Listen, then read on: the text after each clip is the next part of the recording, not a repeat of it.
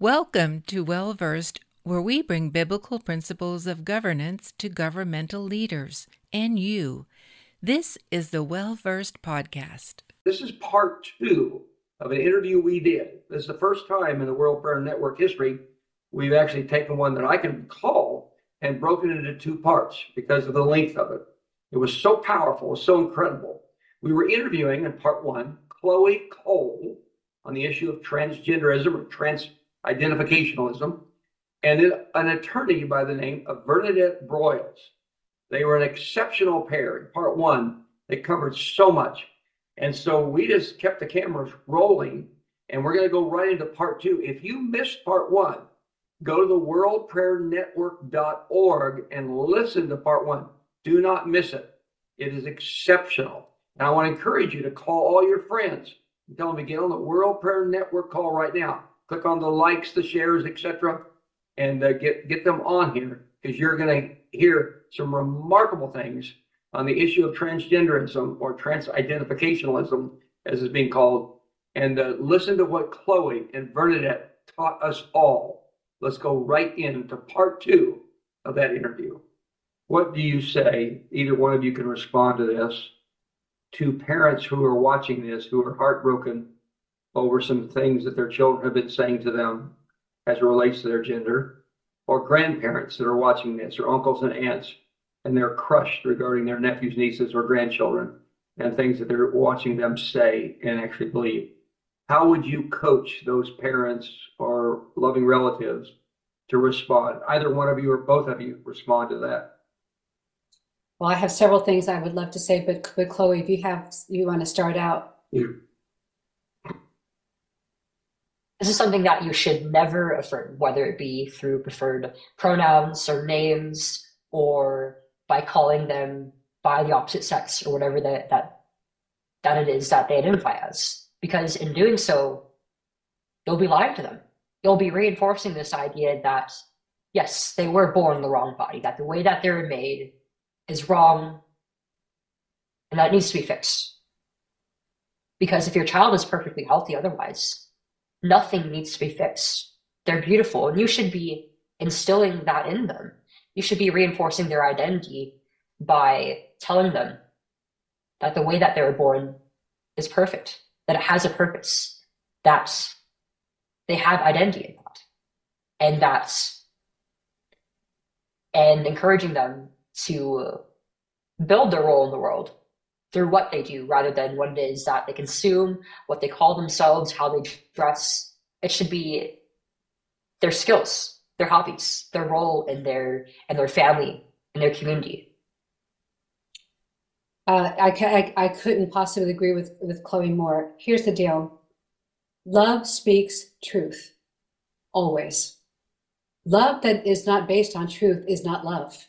It is something else. It might be manipulation. It might be enabling. It's something else, but it's not love. And so I say to parents all the time, remain an anchor to the truth. Remain an anchor to reality. Your child may be confused and may be deeply confused, but you need not be. And you need to be a placeholder for laying a hold on reality for them. I would say, secondly, remove your child immediately from the toxic environment. This is coming from somewhere. Most likely from the internet, social media. Take away social media completely. It is toxic. And the algorithms, your child was probably on there, and they figured out that your child was interested in this particular issue, and the algorithms started feeding this to them and sucking them down into a hole. So completely take it away. If there's a friendship group that this is, coming up in, cut that off. If it's school officials that are endorsing this, remove them from that school. Immediately.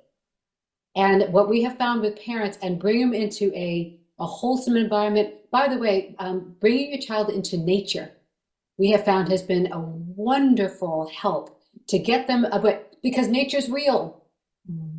Get them out of the virtual and surreal world into the real world, sports, things like this. And we have had many parents talk about how, yes, they were able to lovingly and with tenacity eventually bring their child out of this with taking some of these steps. And obviously praying over them, praying over them and getting others to pray with you as well is hugely important.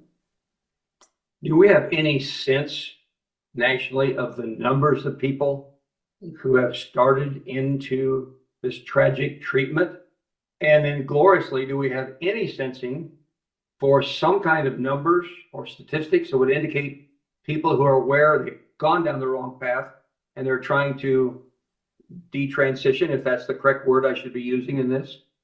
Right. Well, so Jim, you asked a great question. And what is remarkable to me is that we don't have accurate numbers on the number of kids that this is sucking into. I believe very strongly that that is on purpose.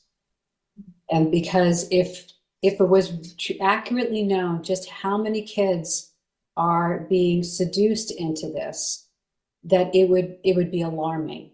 We have some indicators from insurance information that we have been able to access that suggests 300,000 kids have started on these treatments in the United States. That's just the United States.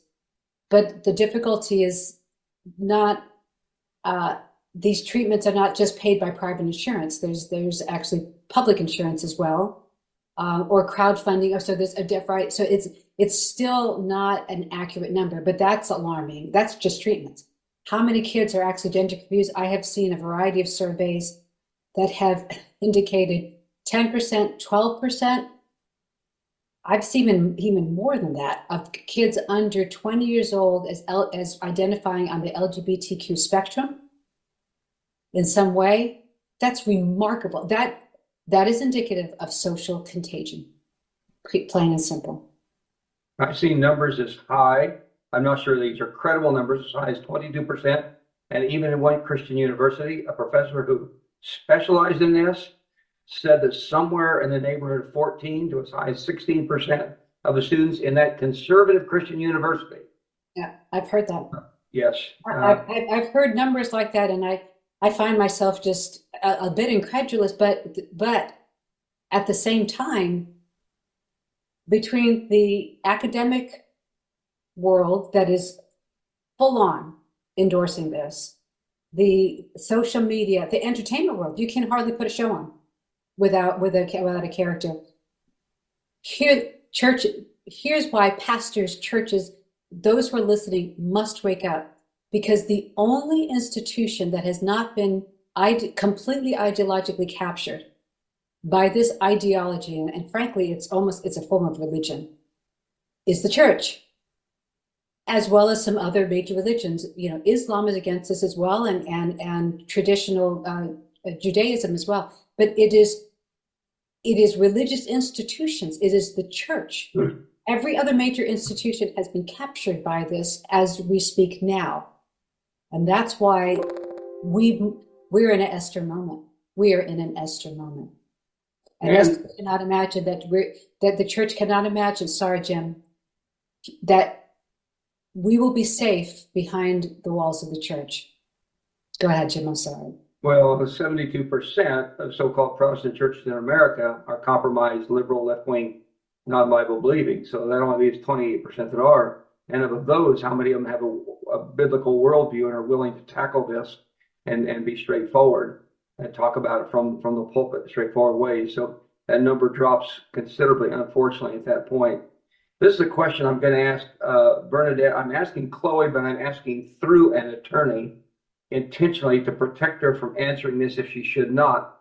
And that is, given the fact of censorship and even violence in our culture, if you speak out against this, has Chloe received serious threats? Or if you want to skip that question, I'll go on to the next one. Chloe, I can let you speak for yourself because I know the answer. Oh, yeah. I mean, from the very beginning of me choosing to publicly speak out, I've gotten all sorts of just awful treatments, lots of threats of violence, and of things like of rape, of killing me, of people trying to hurt my family. My family has been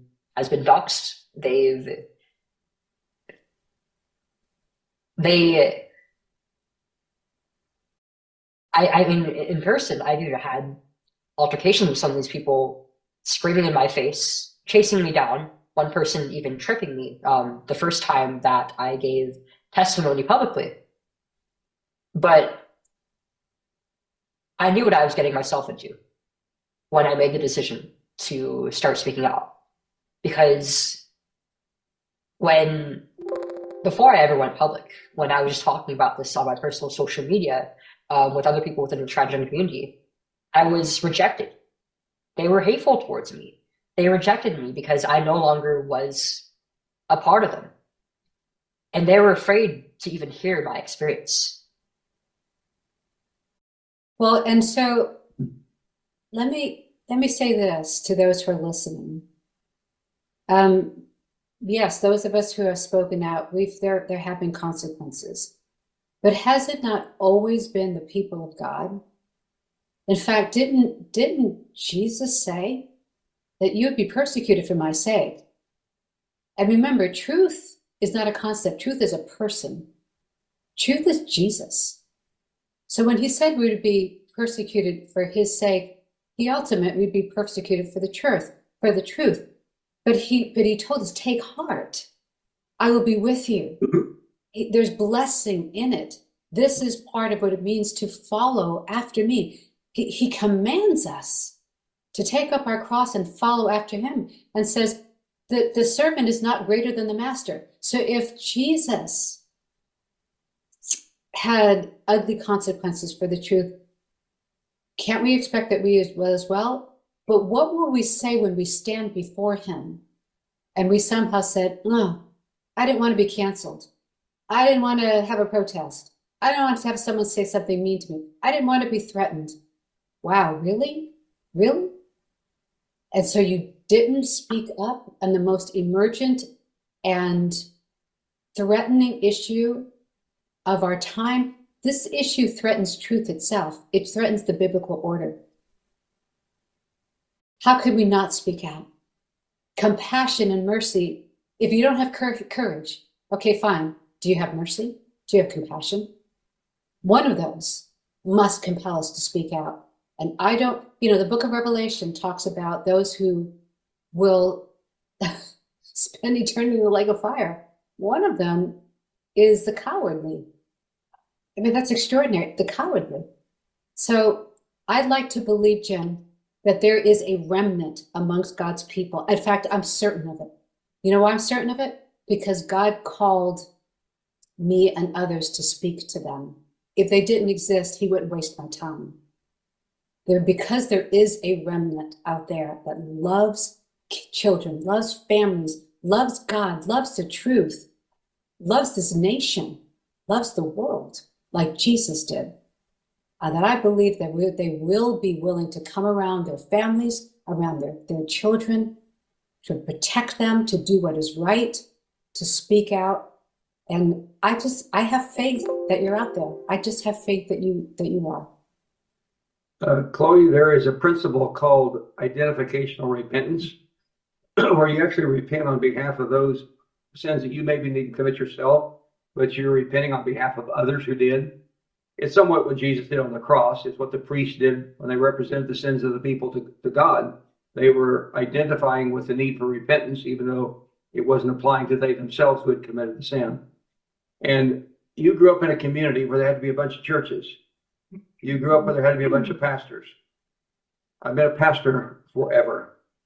And on behalf of the pastors who failed in your community, probably many of them with good intentions, many of them trying hard, some with not so good intentions, I want to ask your forgiveness on behalf of the pastors who allowed your community to get in this situation where you were drawn into this level of deception and lies, and a whole network of people lying with you, school officials, medical community, many others, social workers, lying with you, that have brought such enormous harm, pain, suffering to your body, and a lot of question marks regarding your future, what you have physically that you're able to do or not able to do. So on behalf of those, I ask your forgiveness for the sin of pastors in your community You're in the same state I'm in. We're both in California. I'm way south of San Diego. You're north of me a good distance. But in your community, I ask forgiveness for the sin of us as pastors and the school administrators and leaders and authorities in your community who failed you, who did you harm, who lied, who cheated and stole your future and drove you almost to the point of death in some arenas of your life. We just pray that those I'm representing will repent on their own. But in the meantime, I just want to repent on their behalf. Thank you, sir. I want to also share with you, just to understand the whole pastoral ministry dynamic, and I want to get back to questions to you, is I've been at this for a while. I preached my first sermon as a college freshman. That was 1966. So that was like right after Noah's flood. It's a long time ago. And so if we preach on a topic and mention the word abortion, that was fine. But in 1973, if you preached on it, that was considered political. Pastor, you're being political. So the line got moved. This was political. This is biblical. Biblical starts shrinking. And then if you start preaching on the definition of marriage, all of a sudden that was political. So you had to move it over. If you mention the H word, homosexuality, well, that's pastors being political. We'll leave the church and take our tithe checks with us.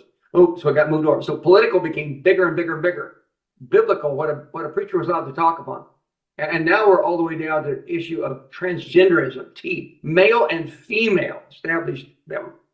And now if you mention that, oh, pastor, you're being political. Now some pastors have fallen for that. When God is over everything, there's no such thing as political separate from, we're actually being biblical when we preach on those things. We're not being political. But that's part of the arena, which I was apologizing for in a moment. Let me pose this question. I want to make sure I have my language right. There is technically no such thing as transgenderism, trans change. You can't change your gender. You're always the same. But we use that language today because it's what the public uses and understand. Then when someone comes out of that, is there any other word? I guess I'm going to give you a three-pronged question. The first question is there any other language we should be using so that by even the use of the word, we're not affirming that which is inherently a lie? There is no transgenderism. The second part of my question is, someone says detransition. Is that the best word to use? One of my buddies says no. The best way to say is he presented himself as a woman, but now he's representing himself as a man. So they use that language. I don't know the nuance of that language, but coach all of us. What's the best language to use on this? Either one of you or both of you, and then answer this question: is there any other word we could use besides transgenderism?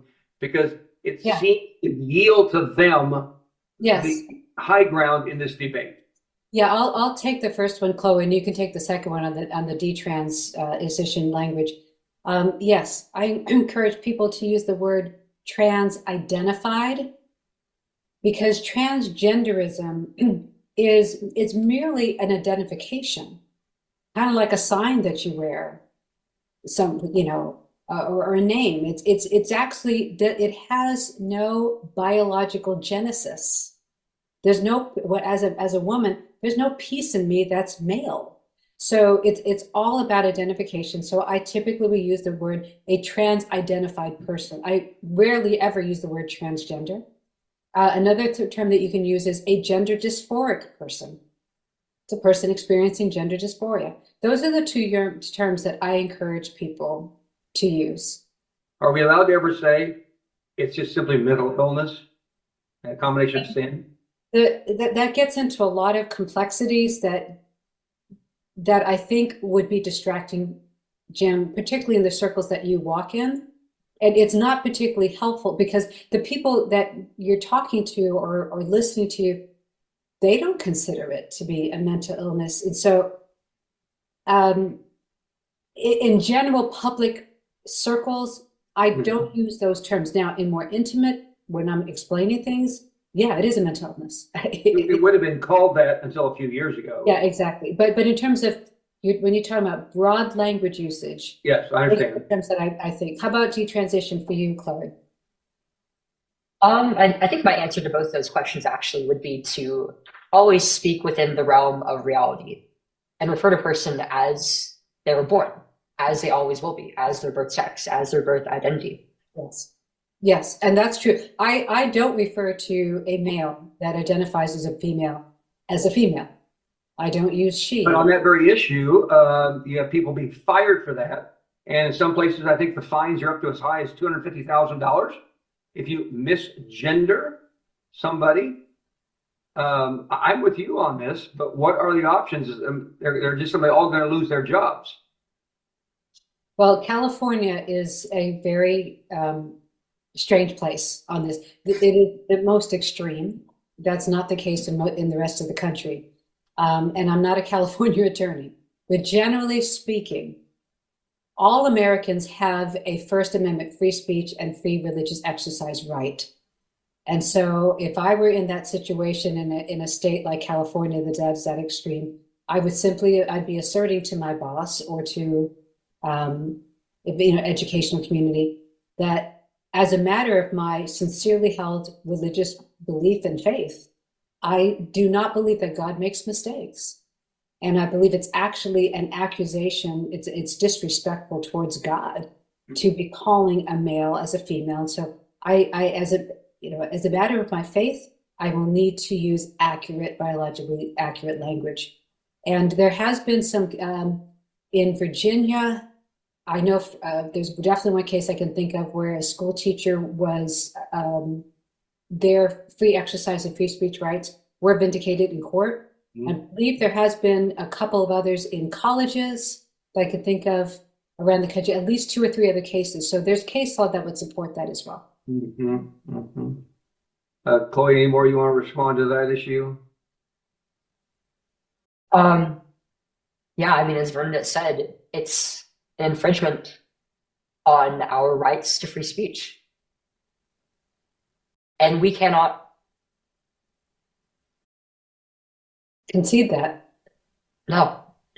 Yeah. Before we end, I would like to say one more thing about something you just said, which is so hugely important. And that is somehow that this issue and others is a political issue, and using that reason as an excuse or as a reason to feel as if it's inappropriate for a minister, a pastor, an apostle, a prophet to speak about this in their role or even from the pulpit. Let's put it this way. Government was God's idea, not man's. It was God's idea. The book of Romans makes perfectly clear that God instituted government.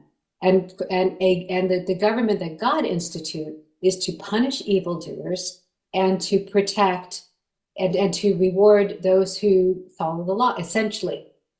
And so if God made government, then how can it, and the book of Psalm 24 says the entire earth is the Lord's, including government is the Lord's. Then how can it possibly be that we do not feel the right to speak out and the need to speak out on a critical matter of governance where the government is forcing this issue upon us? It is public government run schools that are secretly transitioning children. Okay, it is government that, as you say, might be punishing people for using the wrong pronouns. It is government that is authorizing males to take away sports opportunities and even physically injure female athletes. So if the government had not inserted itself where it doesn't belong by distorting male and female, then we wouldn't have to push back. So it is very much within our ambit as occupiers of the land that God created that we influence our government. So it is a perfectly appropriate, in fact, it's a necessary topic for us to be speaking about. It's interesting in Genesis 1 and 2, the first thing God established was gender specificity, Yes. male, female. The second thing he established was the issue of marriage. The third thing he added was procreation. And so the enemy went after that in reverse order. Take your least contested ground first. So abortion, killing the procreated. Secondly, destroy the definition of marriage. And then come after the hardest one, and that is call men women and women men. Mess with any sense of specificity of male versus female. And that's why this is a spiritual warfare, and this is why it's going to take Christians, Bible believers, to counter the demonic strongholds and influence, because it is in the spiritual realm where this activity has come into our young people through the media, through different sources, and possessed their very mind and soul. So when we go to follow this footsteps of the apostles, we go to Ephesus. And Ephesus was such a deranged, perverted city, totally opposite of biblical truth and foundation. The Apostle Paul was just overwhelmed at the atrocities and the chaos, and he just couldn't believe what he was seeing, that people were practicing in society. This is nothing new. Men dressed as women, women dressed as men, as part of a pagan cult of ancient Middle East times. So this is nothing new. The enemy has just returned when we removed God to fill that vacuum, because people will serve either God or they're going to serve Satan. They're going to serve these demons. So this is why Paul, I believe, wrote the Gospel of Ephesians, which is noted for obedience to the Lord and to God's word, but also to put on the full armor of God. Because being filled with the Holy Spirit and enlisting the resources, the spiritual resources that are available to us as believers in Yeshua, in Jesus Christ, is the answer and the formula and the prescription to overcome and to set our young people free. In fact, the first piece of armor we're told to put on is the belt of truth. Yes. The belt of truth. And to, like you said, to speak the truth always. That is a weapon to overcome the enemy. And then most of all, the helmet of salvation and deliverance. And as believers, I believe we should be praying, physically praying for our young people, laying hands on them, commanding the enemy to loose them, to be gone in the name of Jesus, taking up authority and helping them get set free. And I know many people, they didn't know how to do it themselves. They didn't know how to pray. They didn't know how to call unto God and take that authority. Someone had to come and begin to cut the chains, break the ropes, and little bit by little bit, they were able to free themselves as well. But it begins with us taking spiritual action and applying God's word in practical ways, because this is what it's for right now, for our next generation to save their lives. We're going to go. That's a wonderful transition. We're going to go into prayer in just a moment. Just a couple of encouraging notes, or one encouraging note. When Rosemary and I travel, we travel a fair amount, particularly in Europe. And we were at a conference in London last year. And this wasn't a Christian conference, but they suggest, I'm going to paraphrase what one of the speakers said. This was kind of a preppy event with former prime ministers and high-level government people, small conference, where they referenced the public is finally getting that has gone too far, a bridge too far. What's the bridge too far? They hinted it was the religion of climate change and transgenderism. Yes. That pushed people over the edge. Cutting off little boys' privates and calling them girls isn't going to fly with the public in general. Even those who don't consider themselves regenerate, they have enough of the sense of the truth of God, or enough Judeo-Christian values. You know, this is sin. They may not use the word sin, but they know it's wrong and not acceptable. I would add one more thing to that, and that is simply a porous border, a non-existent border with people pouring across, some of them known to be terrorists. Those three things are just pushing at least Americans over the brink and realizing this is not acceptable. So there is some encouraging news. It's transgenderism per se, transidentification, I should call it, is not receiving the wide acceptance. There's a recoiling away from that once they saw what that really entailed. I would ask a question, Chloe, in your conversation with people, you've known, I suspect you've known a lot of people who transidentified And I pray you've known a lot of people who are detransitioning from Many. that. Good. Oh, I want to hear about that. Here's a question that I wonder among that trans-identifying community, do they ever not realize that if they go through all these surgeries and all this thing they do for a man to become a woman a man, and an archaeologist finds their bodies 200 years from now, they're going to be XX or XY, they cannot change their gender or their sexuality. Do they, I mean, there are, do they not yeah, realize there are, that's stamped on them permanently? there are quite a few, especially within the older generations of transgender people who are aware of this, that they are not actually becoming the opposite sex. And I would say that almost every single one of them actually is very privy to the fact that that's the truth, that they cannot change. And that's why they want to go further and further and deeper into this course of treatment, into the delusion. And they try to cover themselves. They surround themselves with lies. Yeah, that's a powerful answer. It's kind of late on my side of the nation. Yeah, we're going to wrap this up. Okay, and I definitely want to make sure we have the chance to pray because, as you said, this is private. This is not going to go out. How public will this be?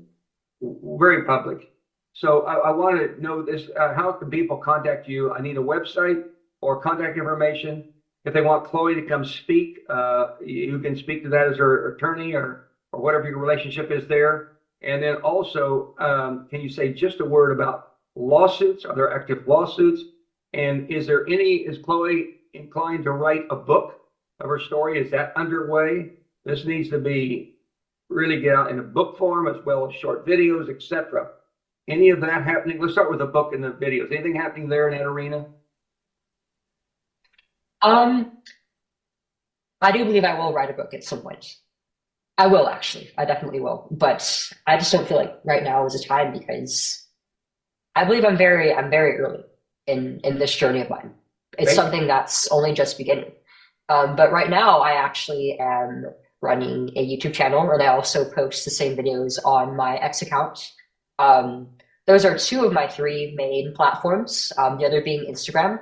And how can they find you? They're all under the same username, CHOOOCOLE. And you should be able to find me by just looking up Chloe Cole as well on those platforms. Spell your first name again. What was that? Spell your first name again.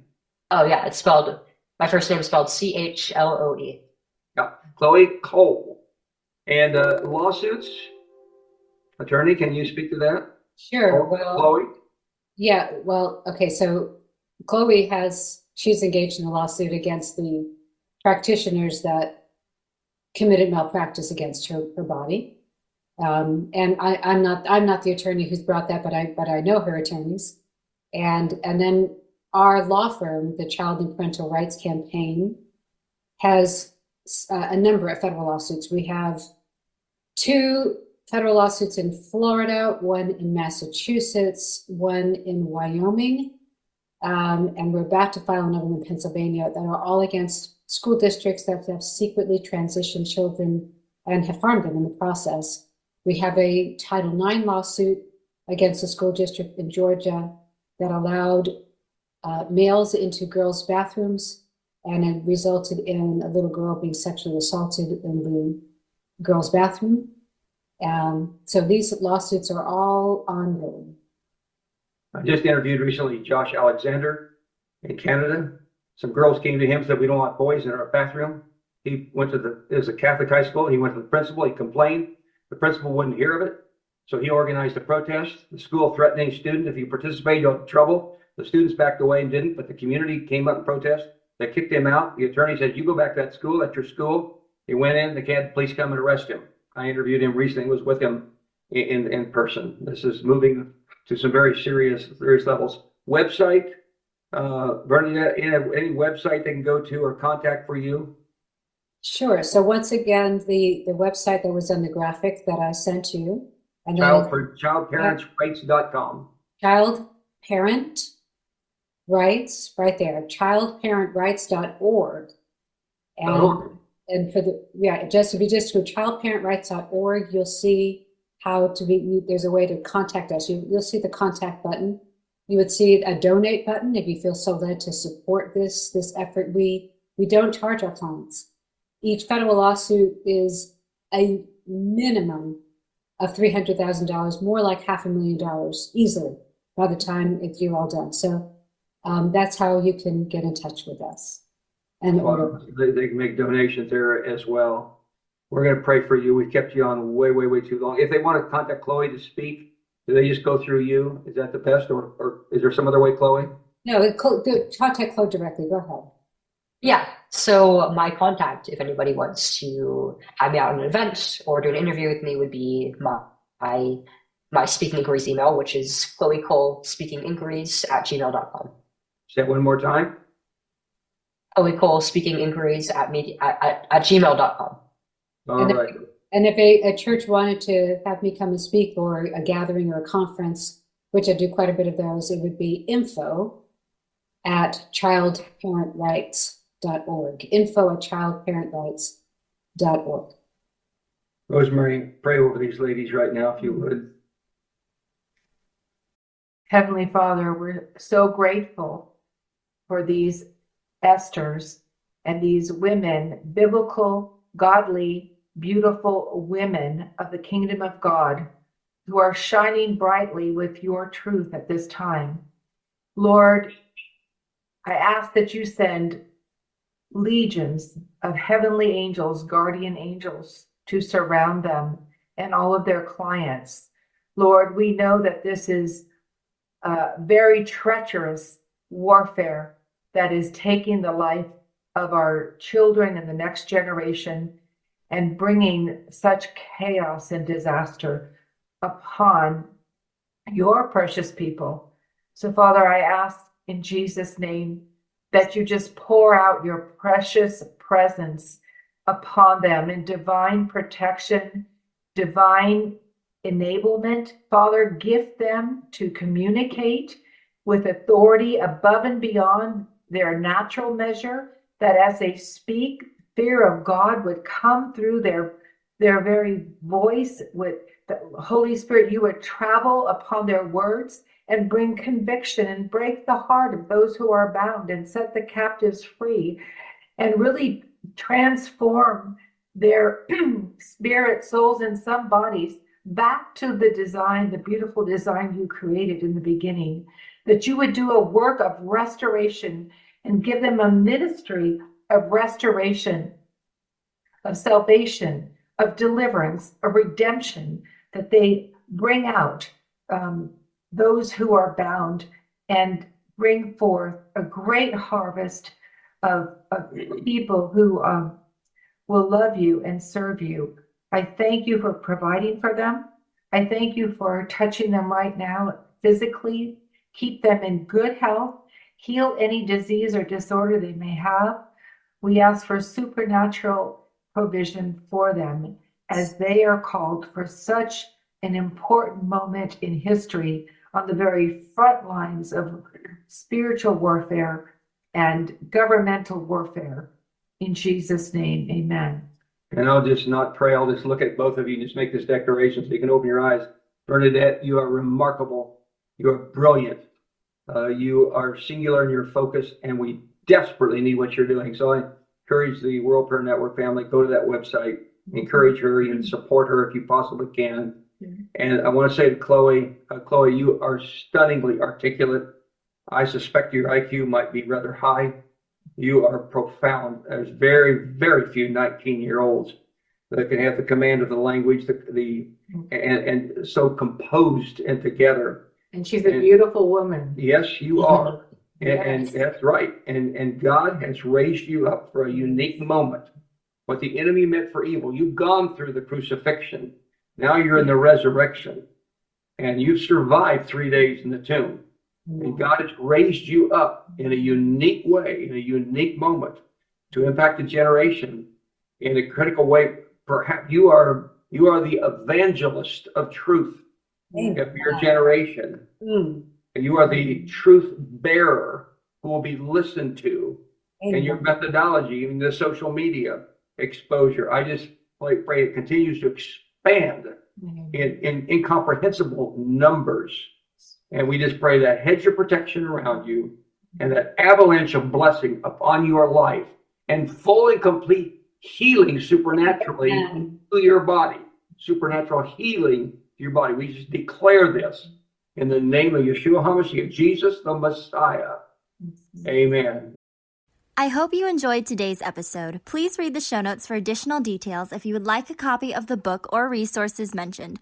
Remember that Well Versed is a 501c3 tax-deductible nonprofit organization. We rely on your support and partnership. Don't forget to hit subscribe to keep up to date with our latest episodes. Leave us a 5-star review and tell your friends to subscribe too.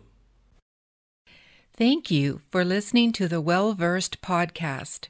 For more information, please go to www.wellversedworld.org.